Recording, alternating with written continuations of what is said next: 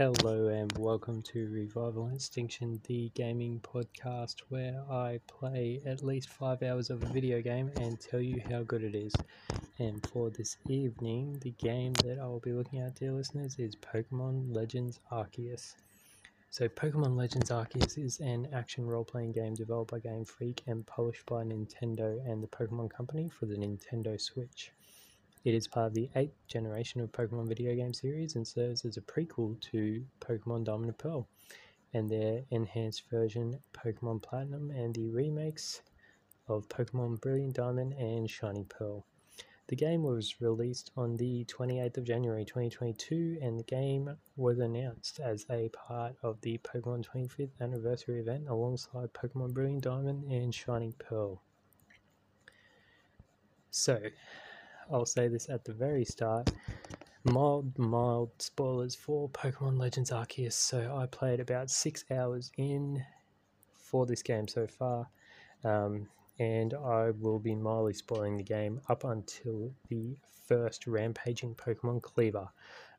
So if you don't want to know about those first 6 hours, then play them and come back to me. So overall the story, so you play a nameless, initially, protagonist, and you are ripped from your space-time by God, in this case the Pokemon God, Arceus, and you are taken back to the Hisui region. So we are looking at long ago, before Pokemon Diamond. I can't actually see an exact time frame, but you are taken back to Hisui region and basically building the Sinnoh Pokedex. So you're taken in by a professor and you are told that you can work as a scout in helping capture Pokemon, create and craft many items in the world, and free these rampaging Pokemon that seem to be going berserk because of the time-space rift that you yourself fell out of. So basically, this is Attack on Titan for Pokemon. You're a scout, and Pokemon will kill you if they get the chance. That's one of the big improvements in gameplay. So you go out and you create research tasks and you complete them, and you craft and you catch and you battle, and that's about it story-wise so far. If I had to compare it to any other RPG around, I would compare it to the Atelier series. This doesn't feel like a Pokemon game, to be honest, which is a great feeling. As much as I love the mainline games, this is a very good breakup so far. The graphics, I know they've copped a lot of flack, but come on guys, it's a Switch. I've been playing handheld, the graphics are fine. I did run into a little bit of a problem on one of the side quests for the game, in which you have to find three different Pokemon, bring them back to the person that has given you the request. Simple RPG fetch quest. And because of the pixels, it took me so long. I actually had to look up a guide just to finish that little side quest. So the graphics, whilst they aren't great, they are, I guess, emerging, and we'll see what happens with any future and further updates. So the sound, the music's fine. I don't think it's anything too spectacular. So I have heard it said by one particular Turtle Bear Man, shout out Turtle Bear Man and the Steam Machine podcast, that when your character rolls or dodges, it sounds like Link from Legend of Zelda, and I definitely have to agree with him there. It sounds like it's been ripped straight out of Miyamoto's playbook there, and we're actually Link in disguise. Makes sense, potentially. We've been remade as the hero of time. So overall, the sound, like, it changes in areas. It's not too harsh on the ears. I don't really have much to comment on that, to be honest. Yeah, it's 5 out of 10. The bosses, now, this is where, again, we go into that spoiler territory mildly. Cleaver, amazing boss fight.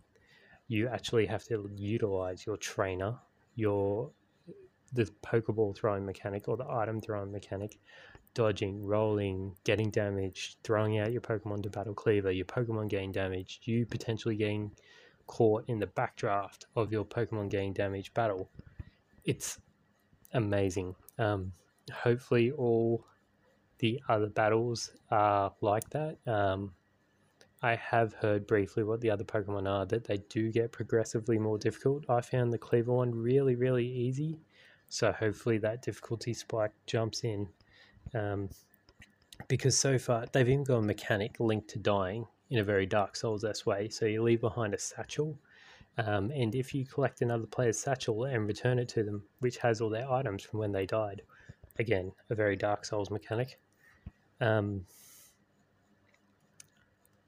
you get rewarded for that. So I think that is definitely a great mechanic that not only says, yes, it's okay to die, because that might be a new experience for people who have played Pokemon games before. Fainting might not have been something that they've done before. So next, the controls and mechanics. The mechanics blew me away. As someone who's only played mainline games with Pokemon mainly, I did jump into the Colosseums for a little bit, but I haven't played Pokemon Ranger, I haven't played Pokemon Mystery Dungeon, haven't played many of the spin-offs at all. The mechanics, very open world, very action RPG. You're able to aim a Pokeball at a Pokemon in the overworld, throw it, miss entirely. You can throw a Pokeball at craftable items in the world and your Pokemon will come out, mine them for you, and that Pokemon gets experience. So I would highly recommend, when you are crafting or going around picking up crafting materials, that is the way you do it. Because your Pokemon will get experience for it rather than just going up and pressing A. Battle mechanics remain the same, whilst your character can walk around in the battle zone, like in a Dragon Quest 11-esque way. From what I've seen, there's no real benefit. It can only damage you if you walk in the line of fire, and that still damages your battling Pokemon as well. I thought it would have been cool if you could kind of jump in the way and stop your Pokemon getting damaged, or do a Pokemon first movie, go all Ash and Mewtwo and try and punch that motherfucker. But no, sorry, sadly, players, you can't punch any Pokemon in this game. The controls, yes, there are mount Pokemon, as you might have seen from earlier merging trailers of this. The new Pokemon Weird is your like land mount. There's a Hisway and Bravery that you can ride, that can fly you around the overworld. And there's also Basculin, I believe, is how you get across the water terrain areas. And again, the crafting is part of a mechanic. And just the overworld itself is quite lush. I never found myself bored of things to do. There was always research tasks to complete, whether that be for the Pokedex or side quests.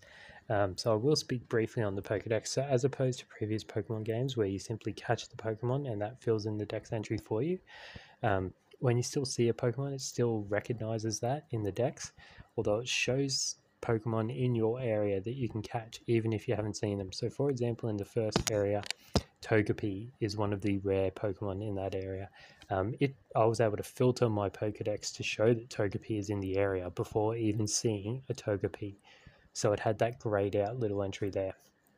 However, to get all the data for a Pokemon in the Pokedex and fill its entry, you have to A, catch it, and B, fill up the research task to 10 points for that. Now it shows many more. You don't have to do all of them for that, luckily, because the last thing I would have wanted was a Pokemon Let's Go Master Trainer kind of debacle like that was up to level 100 for every one of the 150 Pokemon. That was not a fun task, let me tell you. A little tip that I found from the Pokedex, in the research tasks themselves, there are red red dots, arrows next to certain entries. So those entries, if you are able to fulfill them, will gain you 2 research points instead of 1. So if you find that they are more your speed, I would definitely recommend trying to complete those, because that will make you fill your entry faster. Breeding is gone. Battles are gone online for now. We'll see if they come in. Trading's there, but you don't need them, thank God. They've made this a fully sustainable game, so you can catch every Pokemon in the Pokedex with enough grinding. So there's an item called a link cable, I believe, which can help you evolve link trade Pokemon. So you can have an Alakazam after the first area, because you can catch Abra there. And if you grind enough and if you find your link cable, you can evolve that motherfucker to an Alakazam, which is super, super helpful. You can also use crafted items to increase, I guess, or distract Pokemon, like in the Safari Zone back in the day. It can either distract them, make them angry. There's a smoke ball which can hide your stealth, so because some Pokemon will either react aggressively to you and attack you head on, or some will run away when they see you. So it really, I guess, limits that ability to catch them stealthily, for want of a better word, which a lot of the times is a research task to catch them without being spotted. So that's a very helpful mechanic as well. So I guess overall, that brings me to my rating. So I am definitely going to continue to play this game. It is an 8 out of 10 for me, with the only, I guess, downside so far being I don't know more about it. So if that tells you anything, dear listener, buy this day one, buy the special edition, get the cool little figurine or the steel case that comes along with it. I bought it digitally because I wanted to play it at midnight on release, but I kind of regret that now, so I may have to try and get my hands on a physical copy later on. So that finishes up our episode for this evening. Once again, my name is Adam. This is Revival and Extinction. So if you feel like you want to send through any complaints, concerns, or any general questions, I do have an email at revival.extinction@gmail.com.